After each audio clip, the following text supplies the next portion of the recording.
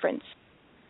Thank you very much, and thanks to everyone for joining us today. My name is Blake Rutherford, and on our call, as always, Howard Schweitzer, the managing partner of Cozen O'Connor Public Strategies, and Mark Alderman, the chairman of Cozen O'Connor Public Strategies. Mark, Howard, great to be with you guys. Thanks, Blake. My bracket is officially busted. Not Howard's. Howard is the only one still in the game, and while I think it would be more fun to prognosticate about the Sweet 16, I want to begin our discussion today. Yeah, that's right. Ripped from the headlines, and I want to start with what were in a general political context, some rather extraordinary developments yesterday on Capitol Hill. You both are in Washington today. You have been on the Hill. We've all been on the Hill over the last several weeks. But yesterday, the director of the FBI, James Comey, testified before Congress, in which he made some very interesting revelations, the first of which was that there was no basis for the president's accusations that President Obama had wiretapped Trump Tower. And the second was that the FBI was conducting an investigation into the relationship between Trump's campaign and Russia's interference. Mark, I want to begin with you. Certainly, you can scan Twitter, you can go anywhere on the web, and this is everywhere. What do you make of this at this stage?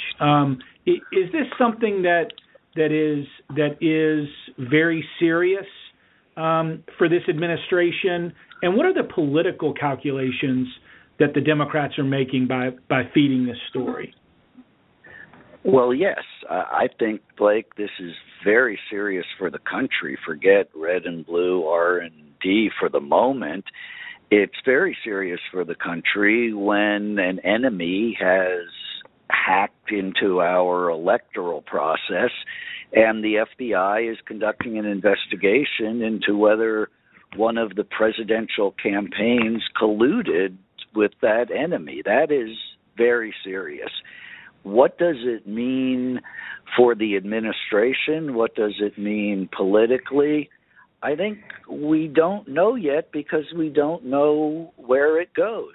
The most important thing that happened politically with Comey's testimony yesterday, and Blake, you and I are familiar with this from the presidential campaign, the most important thing that happened with Comey's testimony is that it's not going away. This is going to continue to be an issue, and it is going to continue to be a distraction. It is going to continue to cost the administration time and, to a degree, capital.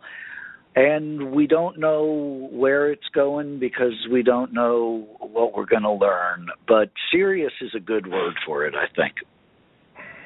Howard, what are your thoughts? I mean, we see and watch Congress engage in investigations quite frequently. Do you sense that at this point the director of the FBI's testimony has cost the Trump administration anything? And I want to get your thoughts about that, and then I want to get your thoughts about the ramifications on their policy agenda. But let's start with the impact of the director's testimony yesterday. I mean, obviously significant from a political point of view and from a legal point of view, and extraordinary. Think about, I mean, sometimes I think history unfolds right in front of your eyes, and it's hard to see. Obviously, everybody knows this is a big deal, but this is of epic, historic proportions, and depending on the outcome. And we have no idea what the outcome is going to be. I think we know it's not going to be that Obama was spying on Trump. Who knows what else it will be? I think it's much more consequential, Blake and Mark, for the long-term health of the Trump presidency, potentially, than it is impactful on the day-to-day agenda right now. And Howard, I want to stick with that theme because certainly it, to the less sophisticated eye, one would think this is all the administration is dealing with. And I know later in our call we're gonna debunk that myth to preview what I think both of you will say. But in terms of day-to-day in the West Wing, you commented before, Howard, about the administration's sort of slowness in building up their staff, the challenges of not being ready, of not using transition well.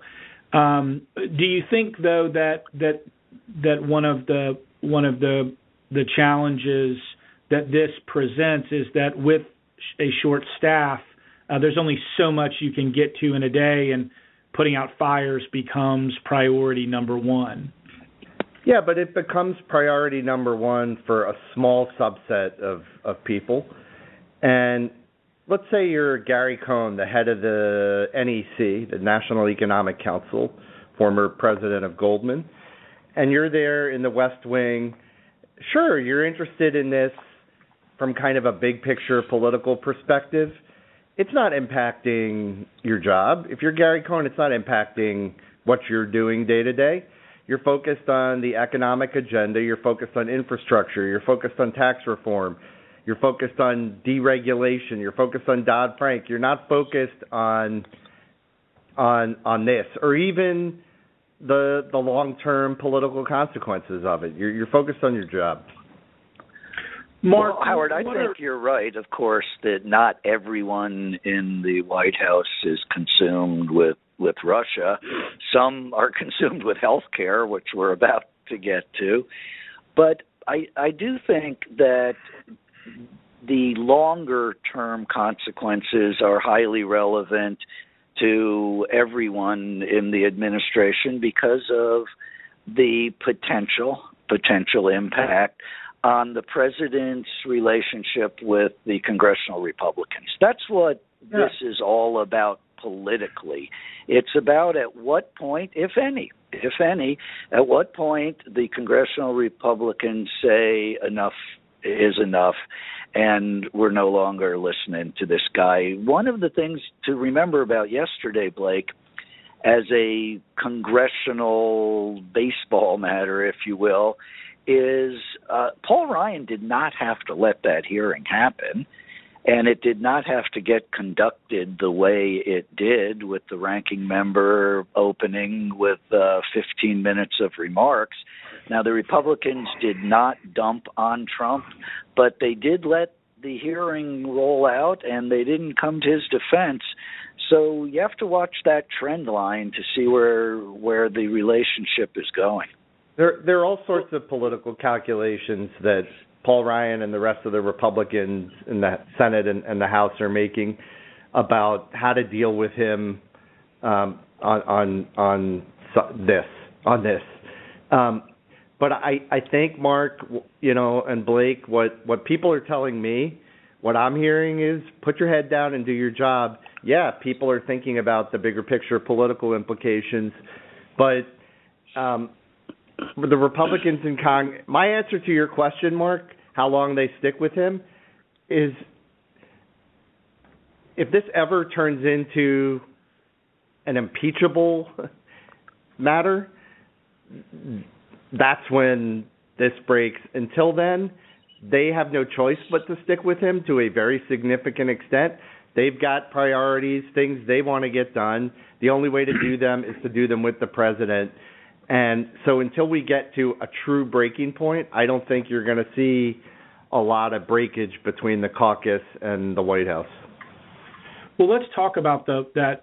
I guess arguably, because we'll touch on two, the biggest policy priority, which is the repeal and replace of the Affordable Care Act, which has been moving at a swift pace, and is ripe for a vote, at least by all accounts as of this call, for Thursday. And Mark, you're in Washington working on this issue today. I thought you might just sort of give us an inside look at what you're seeing and hearing on the Hill. What we're seeing and hearing, Blake, is conventional congressional whipping of the vote and sweetening of the pot to get to 216.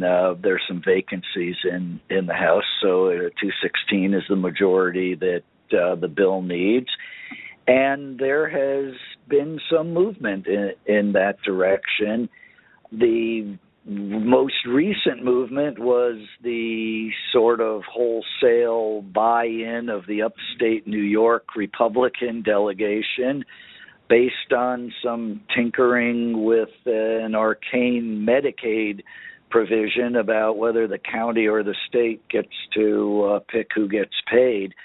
So there is a lot of politicking, small p politicking going on the Hill, and I would say as of 12:15 on Tuesday, I think they'll get there on Thursday. What happens next is a whole different conversation. Howard, what are your thoughts about the where we stand in terms of this healthcare debate? I mean, certainly we have a lot of folks who have a stake in this, and we are seeing, as Mark described, sweetening of the deal to try and get to 216. What do you make of the current healthcare dynamic? And I asked that question part in context to the relationship, over the Russian dynamic and what it all presents for this particular policy piece. I really think they're independent of one another. The changes in the House sweetened it in two directions. They sweetened it for the moderates and sweetened it for the conservatives.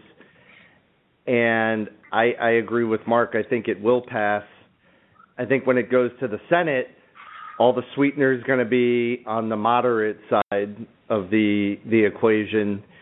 And I think there's a reasonable chance that something passes the Senate and then gets kicked back to the House, and that's going to be tough because it's either going to be pass or not, and they're not going to, kick it back again, and it's either going to get done or it isn't, and that's where we'll end up on the bill. Yeah. I think, Blake, if I may just jump in with a little wonky comment for 30 seconds. Howard's, of course, right that it got sweetened in both directions for conservatives and moderates alike. But the sweetening for the moderates is on the health exchange side and finding some extra money for senior citizens whose premiums would have been catastrophic and unaffordable otherwise. The sweetening on the Medicaid side is just deeper and deeper cutting. And right. I think there's going to be a real issue on the Senate side in whether they can get by with that, especially since, and we'll save this for another call, but you alluded to it, Howard. The Senate may be able to reconcile with 50 votes some of this, but some of it they can't, and it's just a whole different calculus over there. So stay tuned is really the message on repeal and replace. Yeah. And Howard, go ahead. No, that's fine. Leave it. Oh, yeah. Well, I was going to ask. I mean, in terms of where things stand, if let's talk about the the policy is of course fascinating. Let's though talk a little bit about the politics, because again, I don't at some stage that the two converge. Are Republicans, Howard, do you think, better off passing this bill in the House, knowing that it is going to run into a stone wall in the Senate, or I think maybe as you suggested, last week, there is political opportunity even if the bill fails. I thought you might just unpack the politics for us from a Republican perspective. Yeah, my view is that the House is better off passing something. The Republican caucus as a whole is probably better off passing something out of the House. I think if a bill passes at the end of the day, they're ultimately setting themselves up for some political pain in 2018 because it's not going to be because they're doing the same things the same thing that the Democrats did with the original passage of the ACA, which is set yourself up with a bad bill to be shellacked politically. But I think the calculus they're making is we promised the American people, and the calculus Trump is making is I promised this to the American people, and come hell or high water, I'm going to deliver.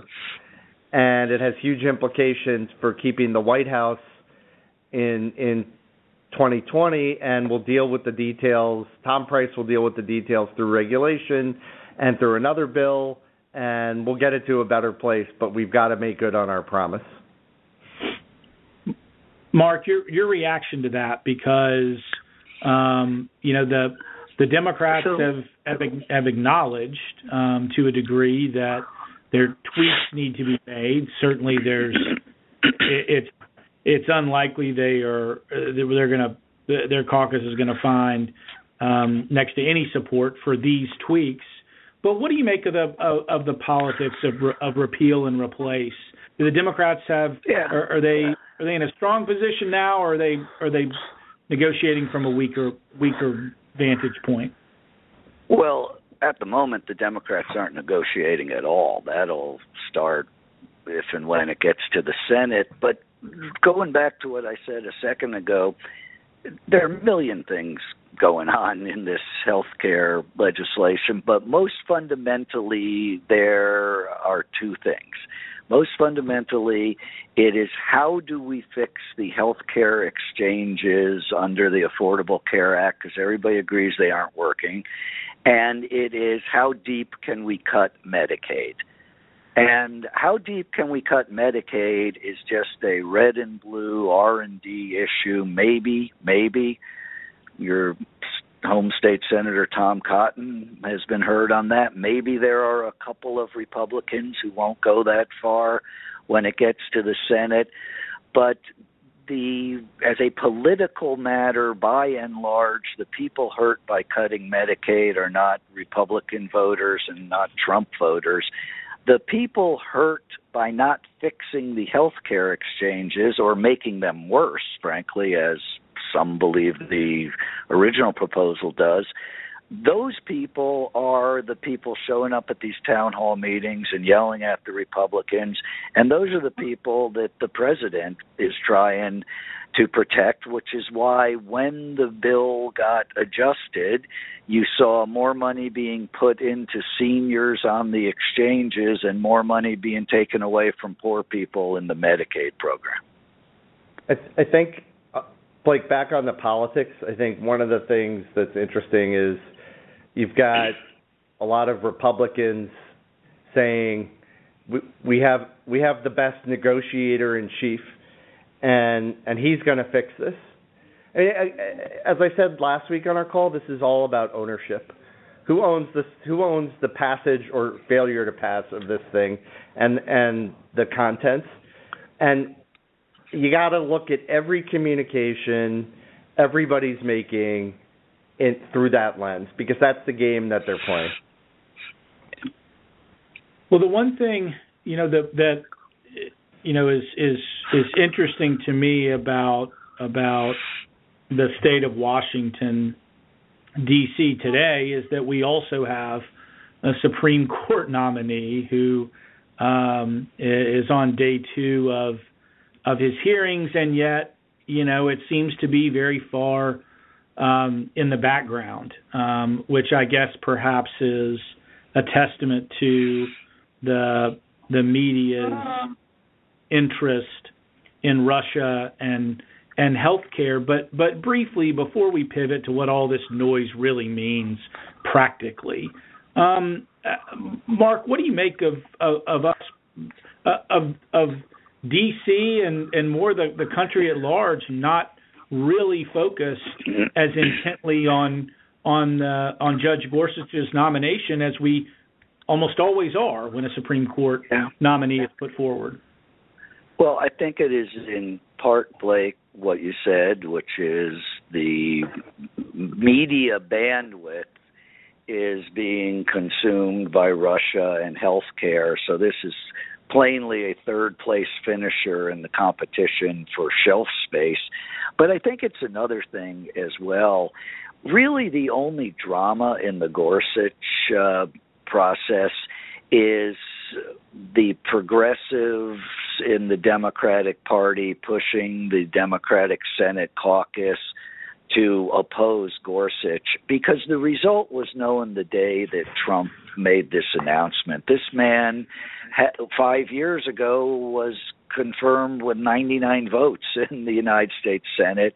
If it weren't a stolen seat, there wouldn't be all of the little bit of noise that there is.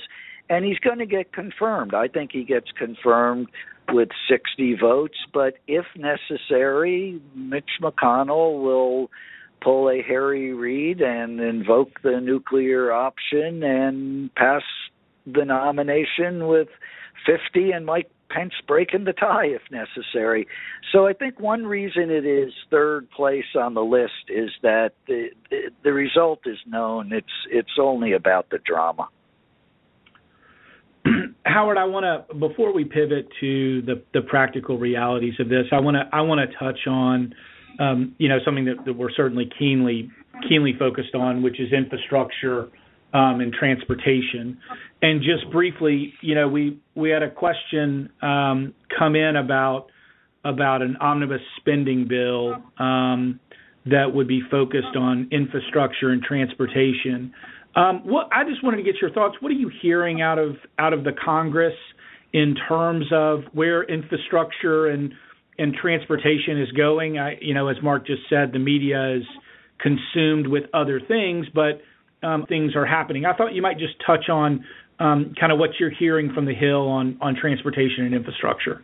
High on the president's list of agenda items, but behind healthcare, obviously, which we've talked about, and tax reform, and so it's there. There's less enthusiasm among the Republicans in Congress for a lot of infrastructure spending, a big spending package than Trump might like. But I think there will come a time where he'll put the pedal to the metal on it. But this isn't that time. In the budget that was released last week, they did pull, and this is a little bit of a game, but the budget takes some of the infrastructure money that's out there out of its regular channels and seeks to kind of repackage it in a broader infrastructure package, which is really not consequential, in my opinion. So it's a priority, but today it's a distant priority. We're just not there yet. Okay. Well, I want to pivot now to sort of we've talked about these massive political issues that are at least affecting what we read and talk about, but this is only a part of broader government activity around a number of issues, and we just talked about infrastructure and spending. But Howard, I want to come back to you and get a sense for people who are on the call, kind of what I'm going to call the K Street perspective, which is, what are your thoughts right now about the relationship between K Street and the administration? Do you sense that there is a means to effectively engage? And if so, what does that engagement look like? Because, and I want to just preface the question for our listeners by saying one of the things that I hear often is it really just seems like nothing can get done. And I want to know if we can debunk that myth a little bit. And so, Howard, I wanted to get your thoughts. Yeah, I mean, I think a lot is getting done, can get done. If you're somebody that has an issue, if your company has an issue that you need to deal with, at let's say the Department of Transportation or the Environmental Protection Agency, you're not impacted by healthcare. You're not impacted by Russia. You need to get in there and advocate for your issue, and that includes into the administration and it includes up to the Hill. Every Senate office, every House office has somebody who's focusing at least part-time and really these days full-time on the health care bill. But there are lots of other people doing lots of other things. And the members have bandwidth.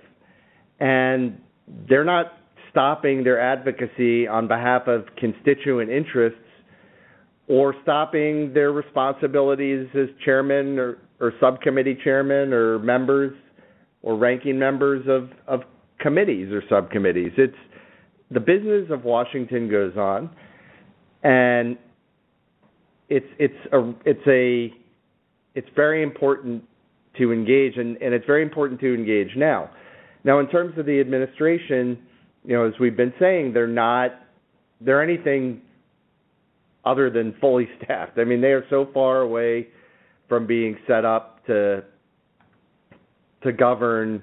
It's ridiculous, but in a year that at the end of the year they will be. But there's a lot happening, and you've got to get in and talk to people again. Like if you're Scott Pruitt at the EPA, you've got an agenda, and the president has an agenda, and you're focused on running your agency and executing on your agenda, not this bigger picture political stuff at all. So you've got to be talking to those people if you've got an environmental issue. Yeah, Mark, I wanted to get your thoughts on that as well, because one of the challenges that I hear from people is, but how? It seems like they're not staffed, that we're not really sure who to engage with. Practically, I thought you might just offer some insight from your perspective of watching the administration, start up back in 2009. Practically, what do people need to be thinking about other than, picking up the phone and calling you? Well, I hope they're thinking about that, Blake. But a couple of observations from the work we're doing for the people who have picked up the phone and called. Not everybody is not staffed. For example, the Secretary's office at HHS is staffed and active and engaged, as is the White House Domestic Policy Council, not only on this massive legislation that is pending, but also on the programs and the regulations that they have pledged to take a look at, pledged to change. And CMS is staffing up at HHS. So not everybody is not staffed, and certainly HHS is open for business. They will be more so when the repeal and replace passes. Secondly, the agencies, some of them, like EPA is a great example, Howard, that aren't yet staffed are getting staffed. Pruitt made a whole host of appointments yesterday. And I think what is happening in a number of agencies is the landing teams that got in there late and were kind of fingers in the dike in the early days are now being replaced by the actual appointee and the appointees' appointees. And I do think that some of these agencies will be more open for business than they have been. I think where that is still not true and still unlikely to be true for some time is in the White House itself. And in an administration that is so executive-centric, not because of this administration, that has been a trend, as we've discussed, for decades. I think that that's where the distractions are having an impact. But I do think out in the agencies that there is, as Howard says, a lot of work getting done. I mean, it is hard to figure out who to talk to in some of these situations. I think you don't know who's coming, you don't know who's going. It's really important to be able to connect into people you know. I think in a touch of irony, I think far from draining the swamp, I think here at the beginning of the administration, the swamp is deepening because everybody's drinking from a fire hose, and so you need to be able to connect into people you know, which some people can and some people can't. But there is this question around, who's who and who do you talk to? And I'll tell you, there's nothing new about this movie from the following perspective. Every administration, and I've written about this. We wrote about it, Mark. You and I wrote about it. I wrote about it during the election. The first people in are always the campaign types. They're always the loyalists. And then the quote-unquote professionals come in to run these agencies, the people that are expected to deal with more of the substance, not the politics.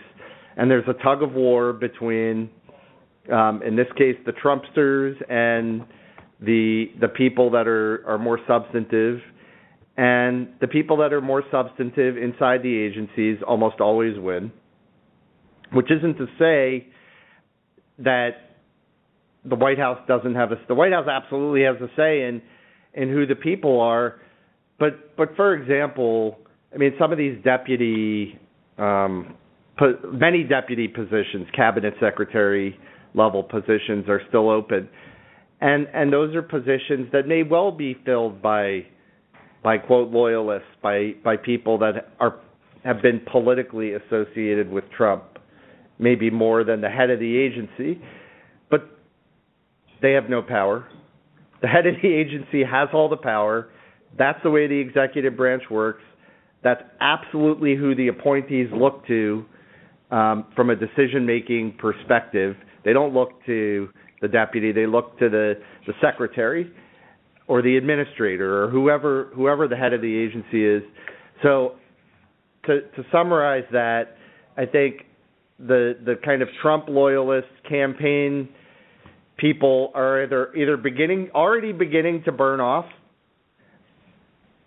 maybe embodied in a deputy or a senior person or two, but they're just less relevant as time goes on, and people that are more substantive reign supreme. Well, Howard, with one exception, which is that this White House has been placing in the agencies loyalists who are a liaison between the agency and the White House on policy and politics above the traditional White House liaison. Every administration has White House liaison who function at a lower level and a service level, if you will. But there are people being placed in these agencies to make sure that the White House knows what's going on and is heard about what it wants to be going on. So I wouldn't discount the Trump loyalists who have been placed in these positions by the White House just yet. I think what you're saying about the landing teams and some of the campaign people is very true. I'm just telling you, as time goes by, I've seen this happen multiple times. You can call the position whatever you want to call it.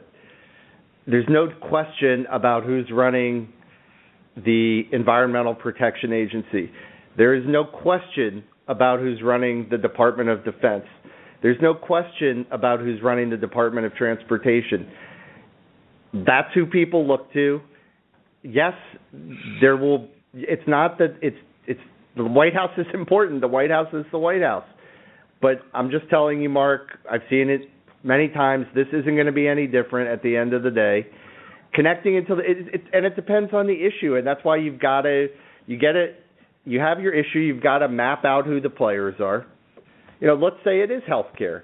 Okay, you've got Price at HHS. You've got Price people in the White House. Price came from the Hill. You've got Pence. Like, those are the...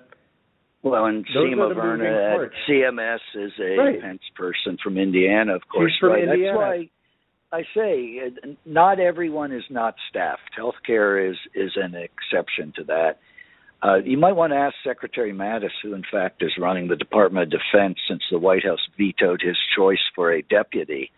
But with that note, I look, and that's bad. But my point is, yeah, they vetoed his choice for choices for deputies. But at the end of the day, so they put a in there as deputy. Big deal. Mattis is still running the Defense Department. The point is, you've got to really map this stuff out and think about, in the context of your particular agency and your particular issue, where the pressure points are, where the politics lead, where it does connect into the White House, what charge the head of the agency has, why is the head of the agency, why is he or she there, and take a very strategic and tailored approach to your issue, as opposed to falling into the trap which we were talking about earlier, which is these huge things are going on and nothing's getting done in Washington and nobody's in these jobs. This isn't a time to be asleep at the wheel. It's a time to be very active, but very strategic and thoughtful about how you get things done. Well, I think that's an excellent note to sort of wind down our call today. Certainly a lot of activity happening and a lot of good insight and advice on this call. Mark and Howard, I appreciate you taking the time, and I thank everyone who has joined us.